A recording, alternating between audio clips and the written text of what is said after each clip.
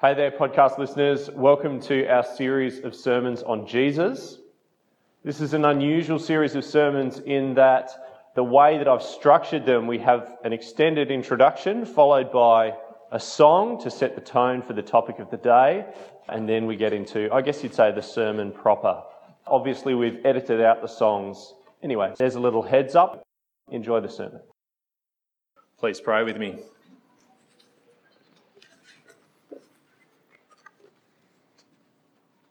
Father God in heaven, we're very much aware that as we open up your word, as it's read to us, as it's preached, as we hear it, that we are having a spiritual encounter. Even though it feels like the most ordinary, earthly, plain, familiar event, here we find the word of God. Here we trust the Spirit of God is at work. And so, Father, we ask for your kingdom to grow and to expand and to flourish in and amongst us today as we have this ordinary spiritual encounter. May your kingdom come and your will be done on earth as it is in heaven.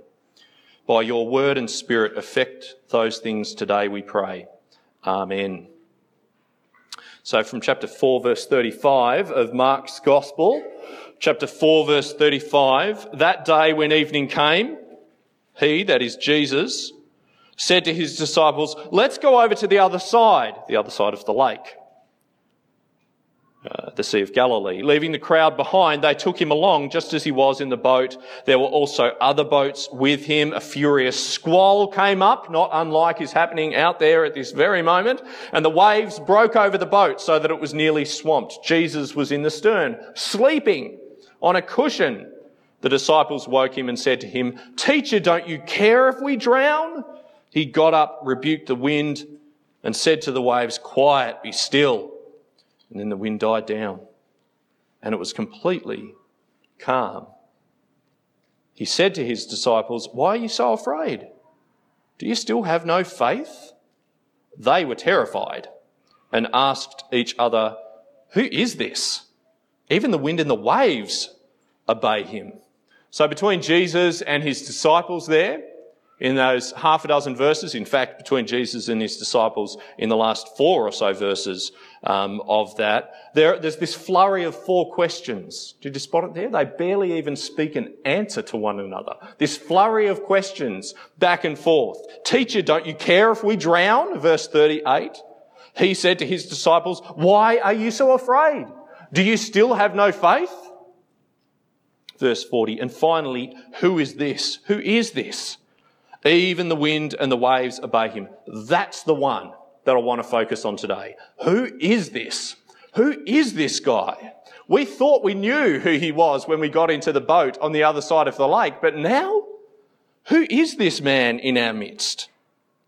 So last week, of course, our emphasis was on the humanness of Jesus, wasn't it? And I hope we managed to get back to a level footing with the people in his day. Because the people in his day, of course, what did they go out to see? They went out to see a man. They went out to see a guy. Our emphasis was on the humanity of Jesus. Crowds encountered a man. They met a man. They saw a man. They heard and followed and watched. They scrutinised and debated. They questioned. They doubted.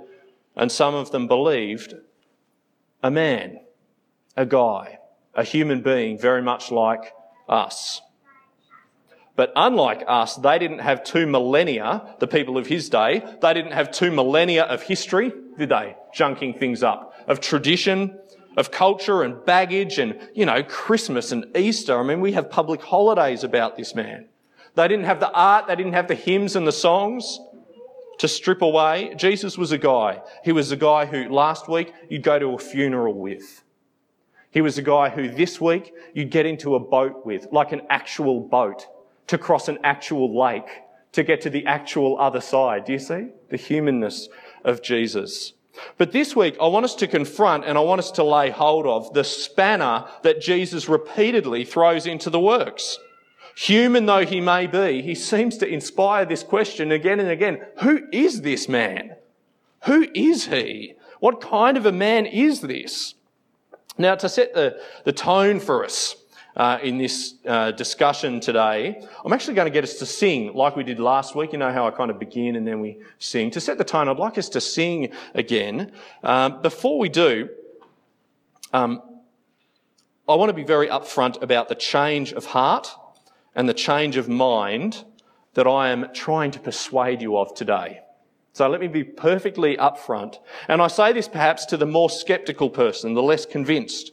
If you have tried perhaps in your life to maintain a bit of a respectable distance between you and Jesus, I want to tell you upfront the change that I'm trying to persuade you of today. Let me lay my cards on the table. I put it to you in the words of C.S. Lewis. He once wrote this. He once wrote, "I am trying here to prevent anyone saying the really foolish thing that people often say about Jesus." So this was Lewis's agenda, and it happens to be mine for today. I'm trying here to prevent anyone saying the really foolish thing that people often say about Jesus.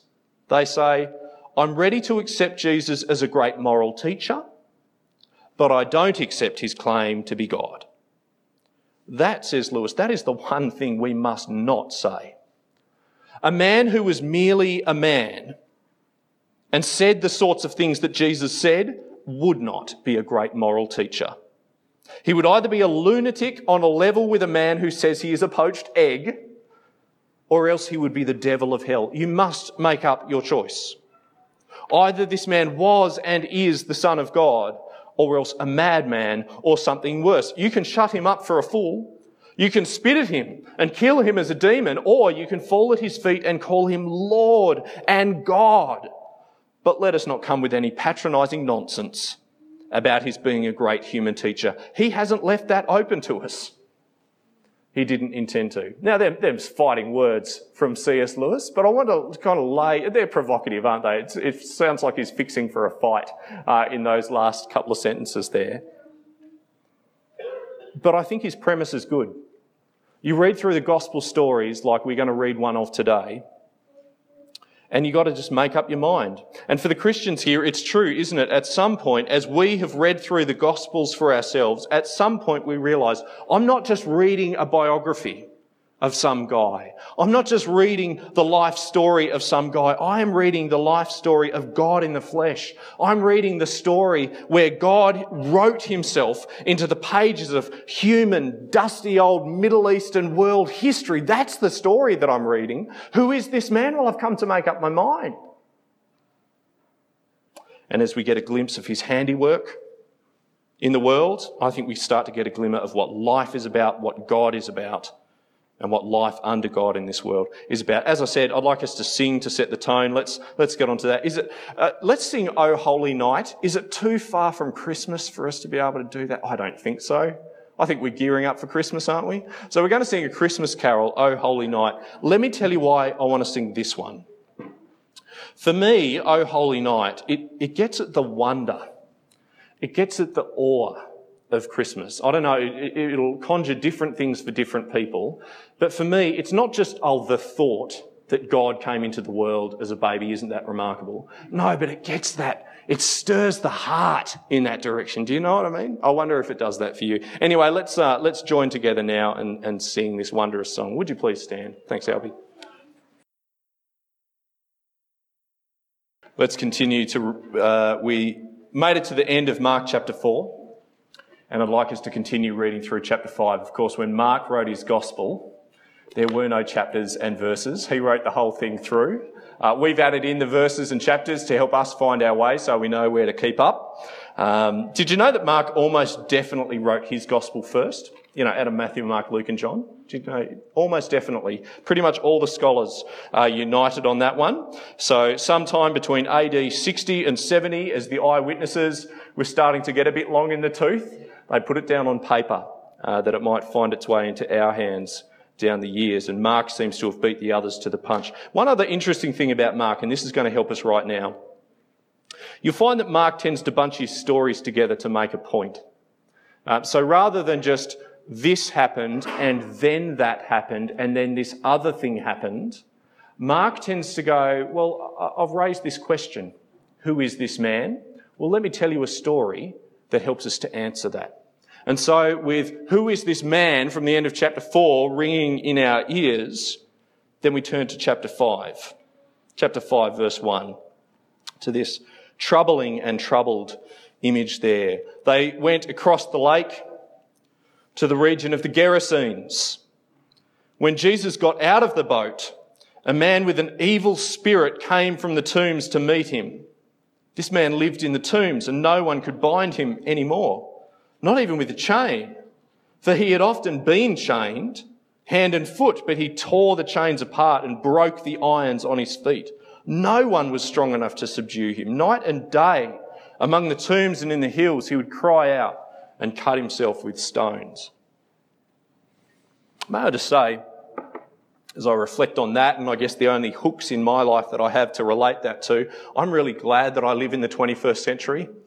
I'm really thankful for psych wards. I'm really thankful for doctors. I'm really glad that we're a bit more about mental illness, a bit more aware and a bit better equipped to medicate and to help. Now, that's not Mark's diagnosis, is it?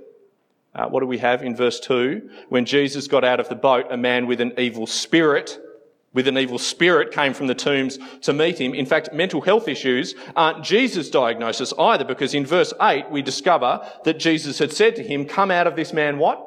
"You anxiety disorder?" No. "Come out of this man, you evil spirit." Now, I'll comment a little bit more about that on a moment. But in terms of hooks in our life, the experiences that we've had, the things that we've seen for most of us in our life, this is kind of the thing that we relate it to. And he's in a horrible state, this man. It is a pitiful state to be in. Mark has taken us to this point in Jesus' ministry where Jesus is confronted with this man whose life has been plunged into one of profound self-destruction. Profound. And it is sad. Mark tells us no one could bind him anymore. Just those two words in verse 3, anymore. How many times have they tried exactly? And what exactly would that look like? Like, how many people were involved in trying to pin this guy down to get the chains on him? I mean, it just, the skin crawls imagining the scene. No one could bind him anymore. He lived, verse 3 tells us, this man lived in the tombs. Now, Mark doesn't tell us why, but you've got to wonder, don't you? Why does he live in the tombs? I'll tell you why. I reckon maybe, this is just speculation, I imagine they drove him there. I mean, consider it. Would you want your kids playing in the street with this guy lurking around? How would you feel about your sisters or your wife going about their errands through the day with this guy lurking around? Drive him out to the tombs by force if necessary. Mark doesn't tell us why, I'm just speculating. And so, verse 5, night and day among the tombs and in the hills, he would cry out and cut himself with stones. He has become a monster. He has become a menace. He has become an emblem of what can never be mended. What hope did this community have for this man? One of God's own children, a child of Adam and Eve, now lives like some feral, rabid animal among the tombs. And that is the stage, you see, that Mark sets to answer the question, who is this man, Jesus? When Jesus got out of the boat, a man with an evil spirit came from the tombs to meet him. Verse 5, night and day among the tombs and in the hills, he would cry out and cut himself with stones. When he saw Jesus from a distance, he ran and fell on his knees in front of him. He shouted out at the top of his voice, "What do you want with me, Jesus, Son of the Most High God? Swear to God that you won't torture me." For Jesus had said to him, "Come out of this man, you evil spirit." Now, if you met this man, if he ran up to you, say you'd stepped out of the boat, or I'd stepped out of the boat, and he ran up to you, he ran up to me, what angle would you try for? What would your game plan be? What would you be trying to achieve? How would you approach a guy like this? Because let me say, I don't exactly leap to the evil spirit diagnosis, the demon diagnosis, do you?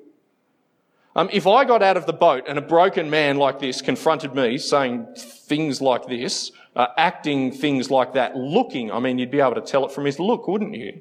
Looking like he does, I'd be asking, have you seen your doctor recently? Wouldn't we? These are the kinds of questions. I'm just trying to be practical and think it through in reality. Have you seen your doctor recently? Have you stopped taking your meds? Have they changed your dose? Or if it's really bad, as it seems to be here, how about I take you to the hospital? We'll just get you checked out. How about I go with you to the hospital? My point is, I don't leap to a spiritual diagnosis. I don't particularly recommend that any of us do, but can I challenge you with this thought? And especially if you're a little bit more sceptical of this whole spiritual angle, a little bit more sceptically minded, whether you're a Christian or not, tell me which diagnosis best fits the facts here. Which best fits the facts? Medical or spiritual? Put your scepticism to work for a moment. We have the symptoms, don't we? We've seen him. We've had it described already. We have the symptoms. We have a diagnosis from Jesus that it's spiritual. And by the way, if he is God, then he ought to know. We also have his treatment, if I can call it that. That's verse 8. We have the treatment. Come out of this man, you evil spirit. Just a word. Not unlike quiet, be still to the wind and the waves. And we have the outcome. So we've got the symptoms, the diagnosis, the treatment, and the outcome. Now let's keep reading and see what comes here. But I appeal to you, please, what better explanation is there that fits the facts as we have them here than the one given? That by an act of God, this shell of a man has been pieced back together spiritually. So if you're a bit sceptically minded, keep reading with me, please. We'll pick it up again from verse 7. He shouted, you remember, at the top of his voice, "What do you want with me, Jesus, Son of the Most High God? Swear to God that you won't torture me." For Jesus had said, "Come out of this man, you evil spirit." Then Jesus asked him, "What is your name?" "My name is Legion," he replied, "for we are many." And he begged Jesus again and again not to send him out of the area. A large herd of pigs was feeding on the nearby hillside. The demons begged Jesus, "Send us among the pigs. Allow us to go into them." He gave them permission, and the evil spirits came out and went into the pigs. The herd, about 2,000, did you catch that? 2,000 pigs. A herd about 2,000 in number rushed down the steep bank and into the lake and were drowned. I've got to say, what is the deal with that pig business? Is that the weirdest bit in this entire story? The pigs? I was seriously scratching my head on that one. We could pass it by and not even touch it. In a sense, I don't think it adds a whole heap. But I actually found that I came across this comment and I thought I'd share it with you because it helped things to click. I was wondering, why on earth would Mark include that paragraph there? He doesn't need to. The story makes sense without it. So what does it add? I was reading this expert on Mark's Gospel, a bloke named William Lane. And his explanation actually made a whole heap of sense. I'd like to share it with you. It shines light on what the demons were about. It shines light on what Jesus was about. Here's Lane. He says, "What must be seen above all else is that the fate of the swine demonstrates the ultimate intention of the demons with respect to the man that they had possessed." I'll read that again. "What must be seen above all else is that the fate of the swine demonstrates the ultimate intention of the demons with respect to the man they had possessed. It is their purpose to destroy the creation of God. And halted in their destruction of a man, they fulfilled their purpose with the swine." Does that make some sense? So contrast then this demonic purpose that has been allowed free rein in the lives, or in rather the deaths of these pigs, contrast that with what we see then of this life's man, pieced together in Jesus. So verse 14, those tending the pigs ran off and reported this in the town and the countryside, and the people went out to see what had happened. When they came to Jesus, they saw the man who had been possessed by the legion of demons sitting there, dressed and in his right mind, and they were afraid. Those who'd seen it told the people what had happened to the demon-possessed man and told about the pigs as well. And then the people began to plead with Jesus to leave their region. Plead with him, why? Because what kind of power is this? Afraid, why? Because if my theory is right, these were the people who had pinned this man to the ground to get chains on him. They knew this man's power under the influence of these demons. They are the ones who had feared for their wives and daughters and sisters for this man out in the tombs. And this Jesus somehow had the power to make him calmly sit by? What kind of spiritual giant had blown into their midst across the Sea of Galilee and was now sitting amongst them? A witch doctor, a medium, a spiritist, a demigod? Who is this man? It's interesting, the former demoniac, the man who had been possessed, he's formed his own opinion as to this power in their midst. He's formed his own opinion about who is this man. So from verse 17, the people began to plead with Jesus to leave their region. Verse 18, as Jesus was getting into the boat, the man who had been demon-possessed begged to go with him. Jesus didn't let him, but said, go home to your family and tell them how much the Lord has done for you and how he has had mercy on you. Just grab that command with me, will you? Go home to your family. There he is, putting life and family, society back together. This man had lived out amongst the tombs. He says, no, I'm putting your life back together here. Not destroying the creation of God, but reforming it. Go home to your family and, get this, tell them how much the Lord has done for you. How did he go with that? Verse 20. So the man went away and began to tell in the Decapolis, that's the cities, how much Jesus had done for him.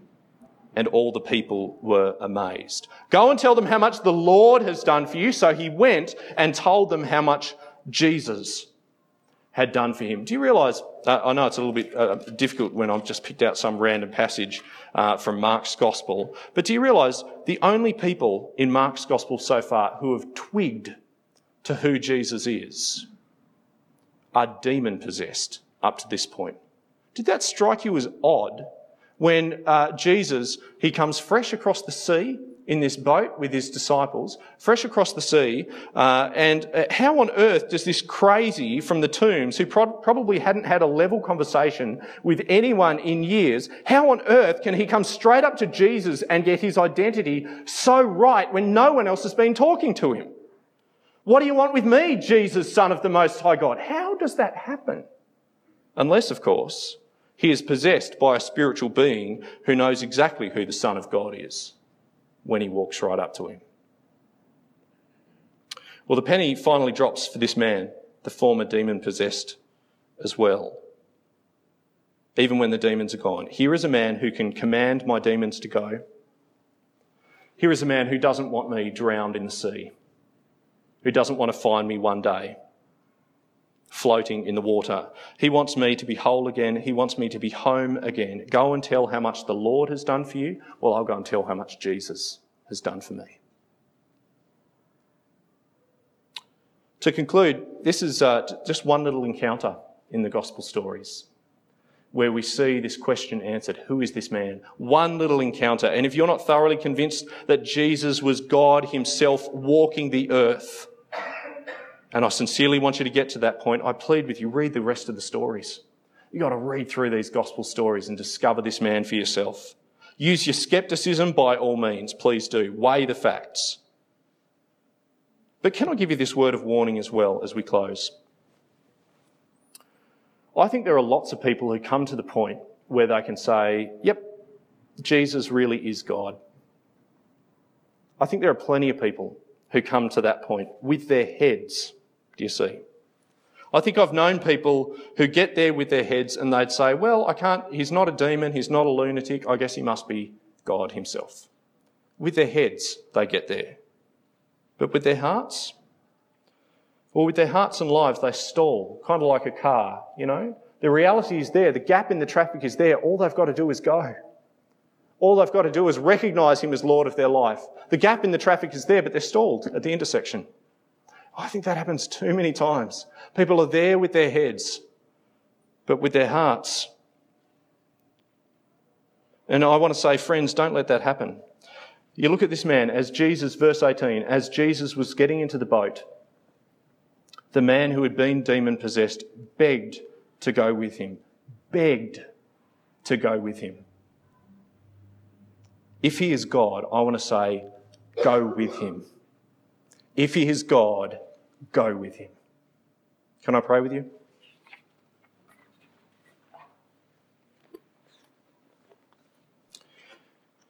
Our Father in heaven, when we are face to face with the most broken, we throw up our hands. We don't quite know what to do.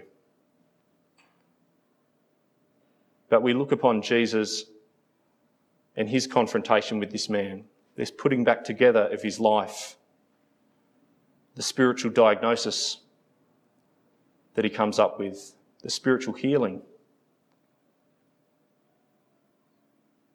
Who else could he be? Father, we thank you for the coming of the Lord Jesus, not just because it makes a great story, not just because it gives us Christmas and so many other good things besides, but we thank you that we had, for a time, God in our very midst. And we thank you that even by your Spirit now, we have God in our very midst. Lord, please would you empower us to weigh that, not just with our minds, but with our hearts. Would you have us please weigh not just the humanity of Jesus, but his divinity, the fact that he is God. And if he is God, then he is God over our lives. He's God over our world. We do not serve ourselves as the highest end in life. We serve him. Lord God, would you impress that, please, upon our hearts, upon our minds. May our week reflect it. May the way we use our words reflect it. May the way we use our money reflect that fact. Father, you have so much work to do in our lives. We're so far from where we need to be, want to be, ought to be, and will be by the power of your Spirit. So please, Father, by your mercy, may we reflect the truth that he is man, yes, and he is God. In Jesus' name, amen.